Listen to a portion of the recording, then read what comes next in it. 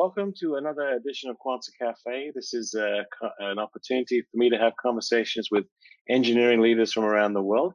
My name is Paul Gilbert, and I work for Quanta. I'm the CEO of Quanta, and we've been partnering with the academic world in engineering education and research for over 30 years now in the field of mechatronics, controls, and robotics. And I am absolutely delighted to have with me an old friend, Dr. Ramiro Jordan from the University of New Mexico. Welcome, Ramiro. How are you doing? Thank you, Paul. Thank you. Hanging in here. I have you hanging in there. I have the distinct pleasure of being able to travel around the world to meet people like Ramiro, and have done for many years. And I can tell you that Ramiro has so many, what can I say, arrows in his quiver. He has done so much, and he's got so much to talk about. We're not going to be short of a few things to discuss, but let me just introduce him a little bit more formally. He's currently, and I say that because I can't really keep track of the number of positions he has, but he's currently the Associate Dean at the Engineering Program in New Mexico, affiliated with the ECE department. And he has been the Associate Chair of ECE and involved in their undergraduate programs and graduate programs for many years. His background, originally from Argentina, I believe. Is that correct, Ramiro? Did his BE electrical engineering? I was born in Bolivia, but I studied in Argentina. Correct. That's right. Born in Bolivia and studied in Argentina.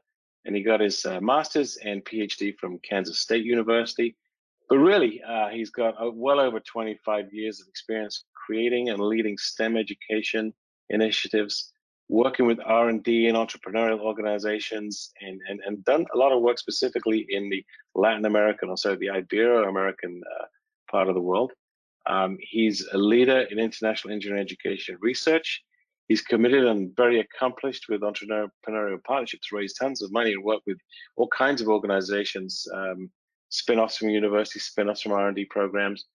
A couple of associations that he started or was involved in starting is the Ibero-American Science and Technology Education Consortium. He's the founder and executive director from 1990 to 2000, and still works with them, very active with them. He's taken what he's learned there to participate and start IFES, which is the International Federation of Engineering Education Societies, taking lessons from Latin America, taking them global.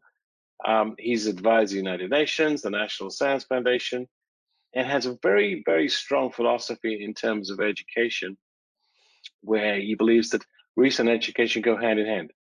And these experiences, research style experiences, should be built into the undergraduate world so that this knowledge can pass on and challenge students. And I think that's probably a good place to start. But before we get into the undergraduate programs in engineering education, why don't you tell everyone a little bit about yourself, your background, and what got you interested in engineering in the first place, Ramiro? Okay. Well, that's a good question, and thank you for asking it. I'm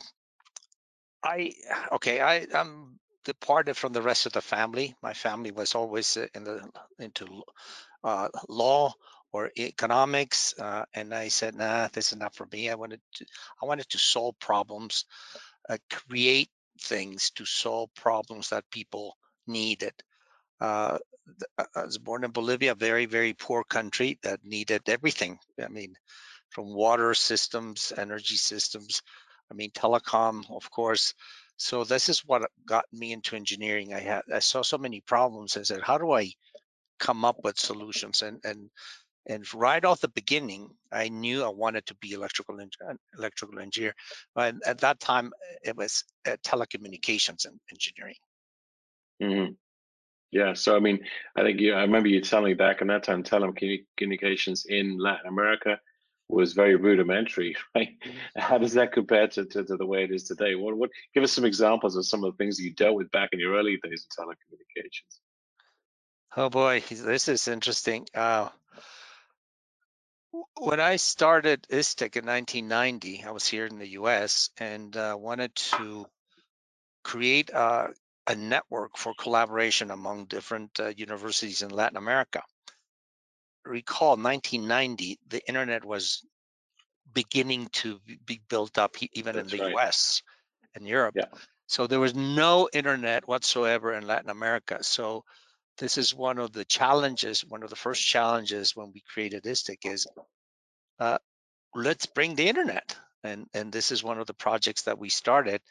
And here Wow. at UNM, I mean, I created the courses on the internet, on computer networks, undergrad and graduate program, because at that time, with a colleague and some students, we created a software company. It was called Chorus, and then we came up with a graphical programming language that now is used by MATLAB, Simulink, LabVIEW. They took our technology, so because it was open systems. At that time, our server was ranked the 7th most busiest machine on the internet. We were doing the internet. We Yeah, at that time. sorry, it's interesting to know what the research facilities you have on campus there. I mean, it's a shout out to the University of New Mexico, your claim to fame. What's the name of the research facility down there? Oh, my lab at that time it was called the Chips and Salsa Lab. Chips, we did the hardware, and, and Salsa was the software. At that time, we were big into supercomputing with Cray Research, and we had, of course, access to Los Alamos and Dia Labs. And with Cray Research, we were doing very heavy computing in the climate area, already climate change. And through ISTEC in 1991, 92, we helped create the first supercomputing center of Latin America, and this was done at the uh, Universidad Autónoma de Mexico, the UNAM. And that was the first supercomputer in all Latin America. And we trained a lot of scientists and of course researchers and students. And it was Hmm. funny because some of the trainers were my students that were That's training. that. But this is interesting. This is your philosophy all the way along: is you bring research and bring real life problems into the undergraduate education program. So remind me, I've lost track of the number of universities or students that you've impacted over the years. You came out with some statistics years ago that you Yeah, told me, but yeah, through ISTEC because we had many initiatives. I mean, everything started here at UNM, like the Y Lab that we started with you, and then we replicated that. So we had several labs that most of the equipment were donated by like Motorola, Microsoft, HP, and all of that. And we donated well over 500 labs, software and hardware labs. And through those labs and over 15 years, we probably touched 500,000 people. And that's the yeah. impact. And again, demystify research, right? Like you said, we need to bring this Well, down to the real yeah, people. but yeah, you bring in the research to students, undergraduate students, so they get excited, and then from those 500,000, from those 500 labs, countless startups have Oh, kicked off. Little companies have kicked off, and so this has been something. I remember meeting you in Brazil the first time we met, and we both had a kind of similar passion to make kids come to life and enjoy engineering. And I think your comment to me was, "Let's go make some trouble happen," something along those lines. It oh was. yeah, let's make a difference and have fun, right? It's about Yeah, playing, right? Having fun. I think we need to make things fun. I strongly believe that we need to empower the young engineers the first semester, first year, because and as they get into the program, it becomes so rigorous. All we cannot dampen their creativity and innovation because they're of the rigor. And we can't allow that to happen. We got to keep that seed alive. And this is what I always wanted to do in the undergraduate program. Come on, guys, create, innovate, have fun. And of course, you have to take these classes and give a purpose. Why are you taking these classes? So yeah. again, this is the origin of the Y Lab, right? Why am I So taking what are this the kind of class? things? Yeah, what are the kind of things that you introduce to first year students? Because I know UNM, you're pretty much ahead of the game. You make sure that students are active and engaged from day one. What are the kind of problems or kind of things that you throw at them in the first year, in addition to obviously the learning the base of the math concepts and theories that they have to go through? Yeah. So I think this has been enhanced because of COVID-19. Uh, we come up with projects that are have community impact. So be Okay. aware of your community. I mean, we tell our students that they have to be street smart.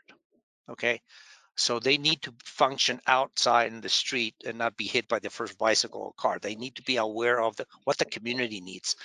And now, I mean, back to COVID, New Mexico, we have the biggest labs, national labs in the U.S. A lot of researchers, and then we have the Navajo Pueblo north of us, who were dying because of COVID. They had no water, no electricity, no telecom. How can we? This is at home, so that problem was in our faces, and Hmm. we reacted too late. I mean, we should have done something early on and help these communities. So this is what the kind of problems that I always like to bring since I started working here at UNM is look at the community. What is it that they need? I mean, New Mexico is very diverse. We have 24 different pueblos, and of course the Hispanic and the Black communities and all that. And there's a lot of needs. And I think engineering is to solve problems for those communities. But I know you find out when those students do make it into UNM, they're really keen to work on these practical projects that you have. And then I know we've worked with you over the years on a number of capstone projects where we've taken some of our technology and some of our software capabilities, and your students have come together and created some amazing things. Which of those would you describe as let's say your favorite project? Because you've done a bunch of them with us. So which of those capstone projects did you enjoy? Oh boy, that's a hard one. I mean, the helicopter was something that we thought we couldn't do it, but all of a sudden, here come the students and they developed this virtual environment around the helicopter. Then with the Q decks, that was a challenge, and people got excited about that. The, Paul, the students are bright. They're much smarter than I am or Eric and all of us. All we do is give them the tools and they fly. And then with the drone, the YLab, I mean, what the students did this year, I mean, connected Unreal environment creates a virtual reality uh, cage for the drones that people can fly, and we can connect that virtual reality to the real drone cage, and people can actually fly the drones. And the reason we did this is because lockdown, right? People couldn't come to the Yeah. lab. So now people can fly their drones from whatever, and as long as you have good bandwidth. And what's important, these students did is also develop a course on how to fly the drone and make sure they don't crash the drone, right? Hit the roofs or the walls, or Yeah. so it's all the safety component. And this is something that Eric and I, all what we can do is, yes, encourage them. I don't have the time to dive into the So technology. it's amazing. When you sent me the video, I couldn't believe it because I was actually unaware that this project was taking place. I knew you had the drones, and then these undergraduate students. I think everyone listening should actually get a sense of this. These undergraduate students took Undergrad. this hardware and they created a simulated environment where they can control the simulated environment in the same way that they're controlling the physical devices. They did Correct. this during lockdown. They were separated from each other, and what they produced was absolutely incredible. It literally blew me away when I saw that. Um, and I was thinking of other projects you've done in the past, and the essence, if I may, is this notion of creativity, some open-ended problems. Because one of the ones, which is my favorite, is the dancing inverted pendulum. Oh, that So one they too. have, That yeah. was, Remember the inverted pendulum where you're yeah. essentially you're balancing a pencil on the end of an arm and you're controlling the motor. And we got those students, or the students came up with the idea to figure out how can you get that pendulum to dance to the music. And I think it was a Bob Marley song that they Yeah. ultimately got it to. And then they created this crazy video, which if anyone listening wants to search, I don't know how to search it, but we'll find it and make it available.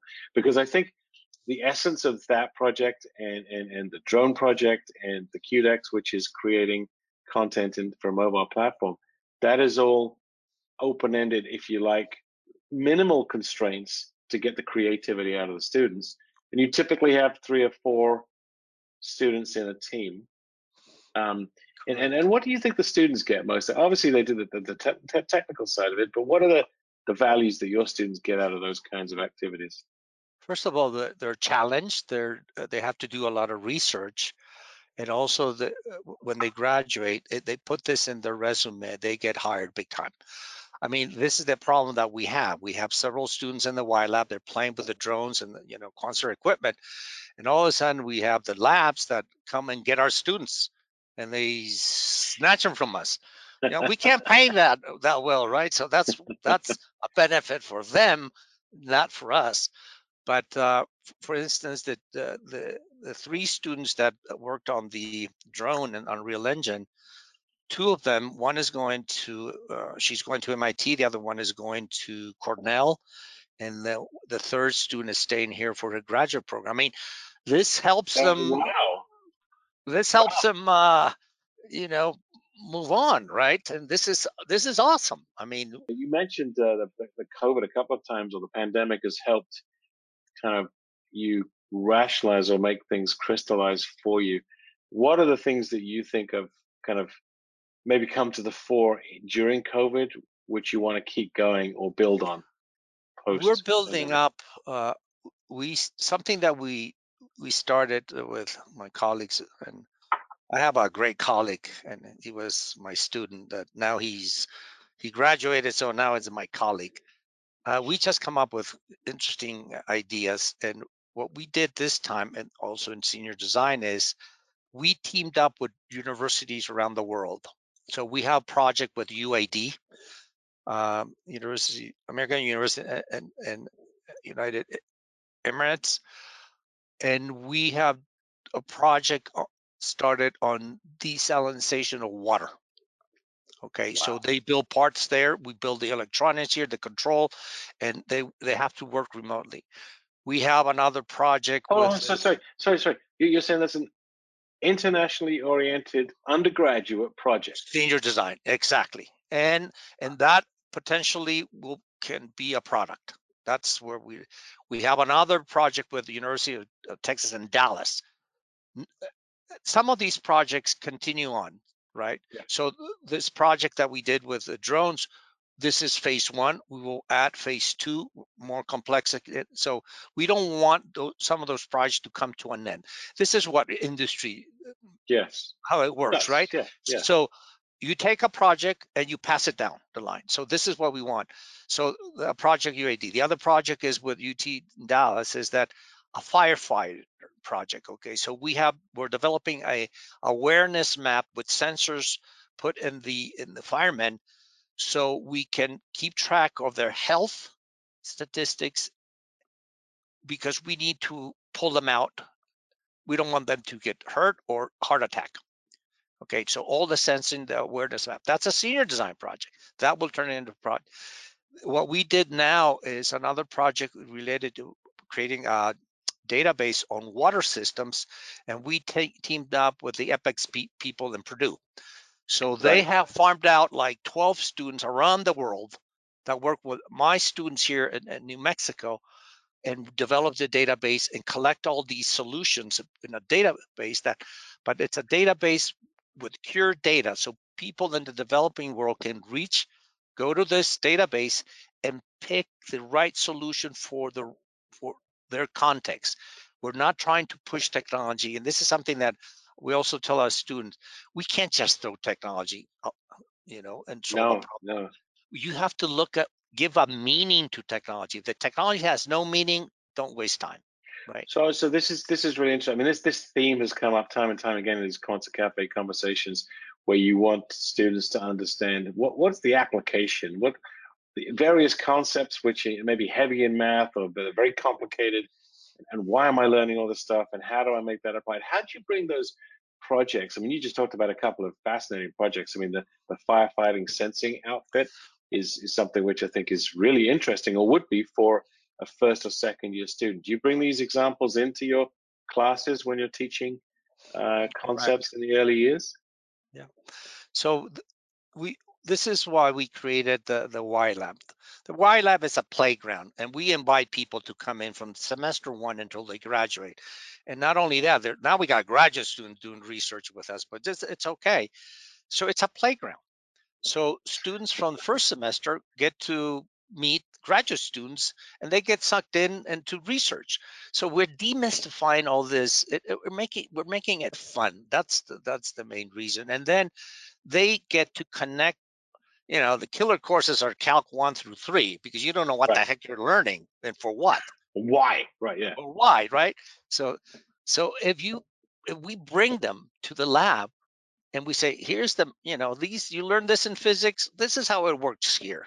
So the Y Lab, it's I mean, we don't they don't take Is it? credits, but we're lecturing on all these matters on physics, on math, chemistry, and they're constantly in the Y Lab. People are being exposed to different, concepts So and it's connecting. interesting. So you mentioned the fact that you don't use it for credits.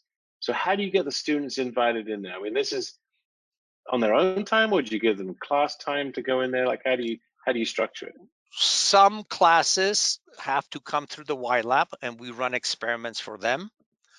And then that Y Lab is always open, so we welcome people. Well, we will open again. It was open right now, Of course, yeah, yeah. but we will open again the door so people to just hang in there, okay? And they bring a problem, and Eric and I or some other faculty would say, okay, what you want to share something, and we talk about it and demystify that or help them with go look at this and all of that. We don't solve their problems, we just point them in the right direction, and that's what we Got do. And if they have a project, this is the place. This is the playground. There's the 3D printers, the instrumentation, the drones, all the equipment that from Quanser is there, and other equipment. We have software defined radios, and people get to play with it. So I want to just kind of pause on this because this concept is something which I think is fundamental to your approach, and I think it's something that other people could really learn from. I heard this long lecture years ago, and they described the notion of little kids, toddlers. Learning is a full body experience. They're out in the garden, they're playing, and they've got Yeah. the bucket, the sand, and or the cars, and it's a full body experience. You go to high school, and it's kind of waist up. They're sitting down in their classroom, right? And then you come to university, and it's just And kind of you're neck up, right? yeah. It's only your brain is supposed to function, and that kills everyone's enthusiasm. And you've got this kind of philosophy which says show them some interesting stuff, show them some interesting research applications, and let them go play and figure out how it makes sense. So it's actually pretty radical when you think about it from an academic standpoint. You're not boxing them in to tell them exactly what they have to do. But you've got like a number of years. We've been working with you on this lab for what, 5, 6 years, maybe 7 years. Right. I can't remember exactly, and you've had dozens or hundreds of students who've gone through it. What's the feedback you get from students who've graduated and gone on to work? Do they ever come back and talk to you about it? They love it. They said this is where we learn the most Right. in the lab. That's it. And especially if all the senior design projects that have some connection with the Y Lab are very successful, extremely successful, and and like I said, they get recruited quickly, our students, Yeah, because which is they've done ultimately, something. They've and done they, and they something. and they have skills that they're able to demonstrate that they have. Talking of which, and we've talked about this in the past, are you thinking about putting those kind of skill certification elements into UNM teaching? I think so. This is something that we're gonna do, and we're creating. We're doing something very radical. So we have created officially now a new program. It's called Peace Engineering. Okay, Right. which is the convergence of science, technology, engineering, the arts, the humanities, social science, and the health sciences. So we're teaming also up with the health sciences, and the lab will be, of course, the Y Lab. Okay, and we want to bring people to talk about real issues that deal with peace engineering. And engineer. The engineering part is not about engineering. It's about all the disciplines that need to converge and come together, and we need to do a re-engineering of everything. Okay. The Mm-hmm. world has been challenged. We see the pandemic as the first warning. And what's interesting, in the conference we organized that you guys participated in 2018, we had a panel from the national labs, Los Alamos and Dia. And in one of those panels, they predicted the flags were out there that a pandemic was Mm-hmm. shortly to come. I don't know if you were in that, in the audience there. And everybody said, "Oh, these guys, really?" And this was November of 2018. By December 2019, we had it, okay? And the flags were Yeah. there. So it's about the 17 SDGs of the United Nations. We need to educate people in all these topics. So we have created a peace engineering minor at UNM, and we're working Mm-hmm. with the graduate to create a peace engineering graduate program. The national labs have embraced peace engineering, and they're part of peace engineering program. So we have a network of universities, national labs, and companies that are helping us to create the peace engineering biome. And this is where we're going to talk about real problems that exist in the world. And from semester one until they graduate, they have to work on projects that have an impact with the community. And And these are projects which are related, as you said, to the SDG goals. So it could be around climate, it could be around clean water, right, it could be health, a cradle water. to grave, yeah. We're doing And that peace finance. How do you finance peace?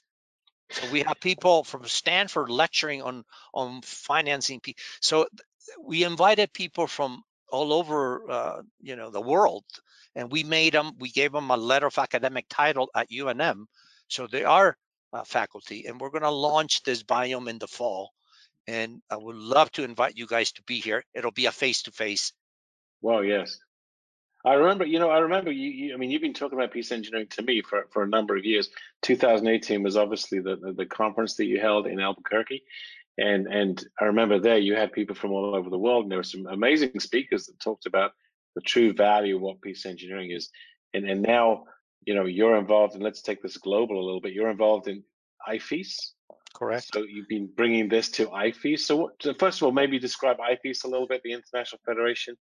I'm not sure if you're still the president or you're just the most recent past president, but what's the goal of IFES as a group, and how do you think that the peace engineering kind of movement has been influenced by you and those people? Well, IFES is the International Federation of Engineering Education Societies. It's like the UN of engineering education societies. I was, until last November, the president of IFES and the past president. So when we organized the conference, we wanted to challenge the world to start thinking about peace. Okay, because peace and sustainability go hand in hand. Okay, Yep. if you cannot have a sustainable planet if you don't live in peace. And peace is a verb. So that was the challenge. And also we challenged the national labs. That was one of the things. The birth of big science was Los Alamos here in New Mexico. And we said, okay, let's work on peace now. So this is why the labs embrace peace. And all of a sudden, the outcome of that conference was, whoa, everybody was just energized, said, "Oh, there's hope.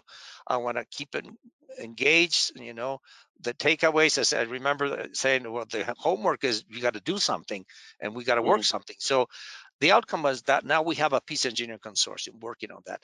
And we use IFES and GDC to push and disseminate activities on peace engineering and curricula change. We're not doing I don't think we're educating the right engineers, okay, or professionals, because they're not global citizens. They don't know what's happening in the world. Thanks to COVID, I mean, this is the good thing about COVID. It's shaking everybody. Every Mm-hmm. model, every system has to be re-engineered. The financial, the supply chains, the health system, everything has to be revisited because it's not working. What's on the rise is what? Inequality, Yeah, poverty, and absolutely. Yeah. violence. I mean, come on, these are problems that can be solved, and we need engineers to solve these, And so that's the call. And so we have through IFES GDC, I think peace engineering is there and is sticky, and people are thinking about it, and we will continue to disseminate. But I like to walk my talk. So creating the peace engineering biome here, New Mexico. And then the program that you've had, that you're putting into place at UNM, is that drawing from people from different parts of the campus, different parts of the university? Like who else is involved outside of engineering? Business school, the arts and sciences, sociology, anthropology. We can't do it all. I mean, and then of course, gamut of other universities that will come, and so their courses will be accepted here. What we teach here will be accepted at other universities. So UC Boulder, Purdue, Drexel, Right. Stanford Innovation Lab. So I'm really fascinated by the whole notion of peace engineering and what you're doing at the school because it's bringing all these people together. Are you working with, in this particular instance, are you working with universities in other parts of the world? I mean, you've talked about the US, but Africa, the Middle East, and are there universities that you're aligning with to kind of build this program? yes, we reached out. We started well off with other universities, even in Canada, in Toronto. But because of COVID, it kind of died down. But we're going to pick that up again. But right now, we have universities in Colombia and Argentina, Brazil.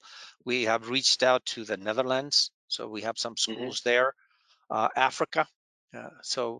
But th- because of COVID, it's a small group, but we still meet. So what's interesting that since November 2018, as an outcome of that conference, the people that want to join this peace movement, we have met every week. We meet every week, every Friday, and we Okay, have created so much content and synergy. So we have people from Wall Street in finance talking about financing peace. really? How do you create these? How do you find this capital? The ESG funds. How do you?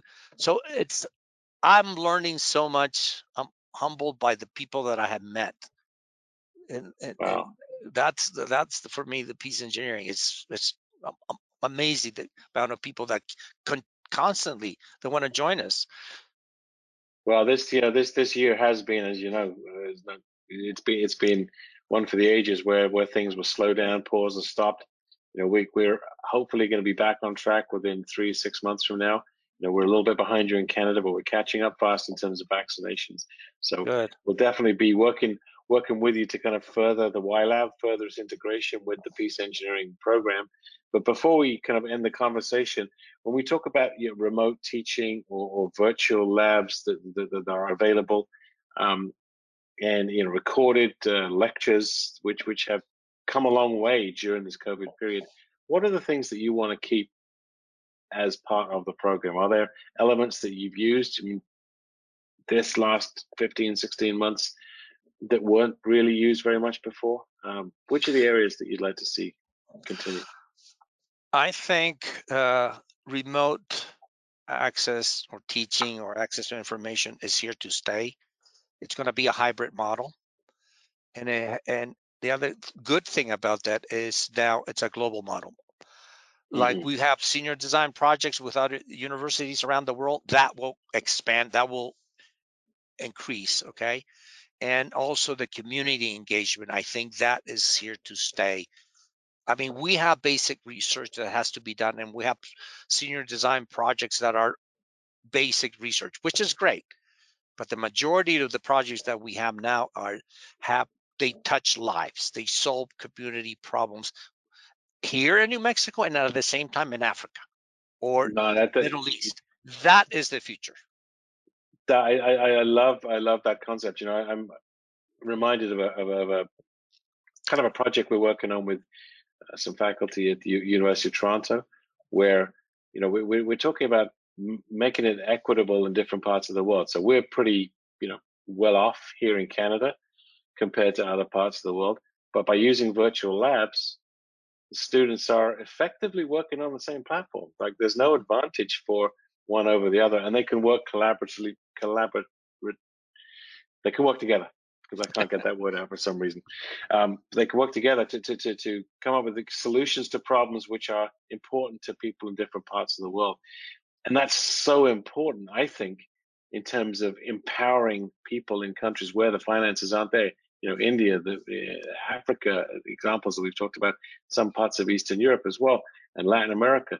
I mean, there's many places where you take a design engineer from North America to solve a problem. It's like taking a sledgehammer to crack a nut because, no, you can't afford an agricultural machine that's going to cost, 70, 80, 90, $100,000. It's got to be 10% of that. How do you build it to sell it for $10 or $15,000? How's that possible? Well, you got to develop those engineers with the support of how to go about it, but they have to figure out how they can use local resources, local talent to make it possible for that to happen in their environment. The virtual labs are here to stay, and this is a good mechanism to address the differences, right? Like you said, between countries. There's no way institutions in Africa or Latin America will access the labs that we have here at UNM, and we're not the big school, right? So open up these labs so they can come and do their research, and we need that the virtual connectivity that can happen, but that's okay for 80% of the time. But that 20%, they need to come here. And this is the future of collaboration, the face-to-face, and get your hands and touch this. We need that. I want to thank you, Ramiro, once again. I mean, I've always found you inspirational. I mean, we haven't talked about it, but you talked about your young life in Colombia and some stories which maybe we can't share at the Kwanzaa Cafe. But that you've had a colorful life. But you talk about students being able to play, to learn. You've talked about people telling stories. You've talked about doing projects with people all over the world, and your passion for peace engineering and what it means to the world. I mean, this is not something taken lightly. I know for a fact, 5, 6, 7 years ago, when you were talking about it, they didn't get it. They rolled their eyes and they weren't sure. What's this crazy guy talking about? And you've always said to me, Paul, you can run, but you can't hide. And then now in this global connected world, it's impossible for me to hide from you if I wanted to, which I don't. So I'd like to thank you for taking the time, Ramiro, to join me in this expose, because my hope is these conversations will be shared amongst all of the people around the world, not just a bunch of academic leaders. I want regular faculty, students, undergraduates to hear these ideas, what's possible. And hopefully some people listening to this will look up Ramiro Jordan at the University of New Mexico and see what you're doing. They'll learn more about the Peace Engineering Lab and the work you're doing. And like I said, it's been an honor to be friends with you for so long. And hopefully in the not too distant future, I'll be able to come down and see the expanded Y Lab, and we'll be able to talk about what other trouble we can get into. And for sure, your commitment to taking what's new or what makes sense and building it in. I mean, and I don't want to age you, but you said this is your last project. You're not a young spring chicken, but you've got more energy than most 25-year-olds. I have to tell you that. So all that to say, thanks very much, Ramiro. Thanks for joining. Thank you. I Thank you, look forward to seeing Paul, you. and thank the Quanster team. I mean, you're part of the family here, so thank you so much. Yeah, it's been fun over the last number of years, hasn't it? And we'll continue to have that fun. Thanks very much, Ramiro. Take care. Thank you.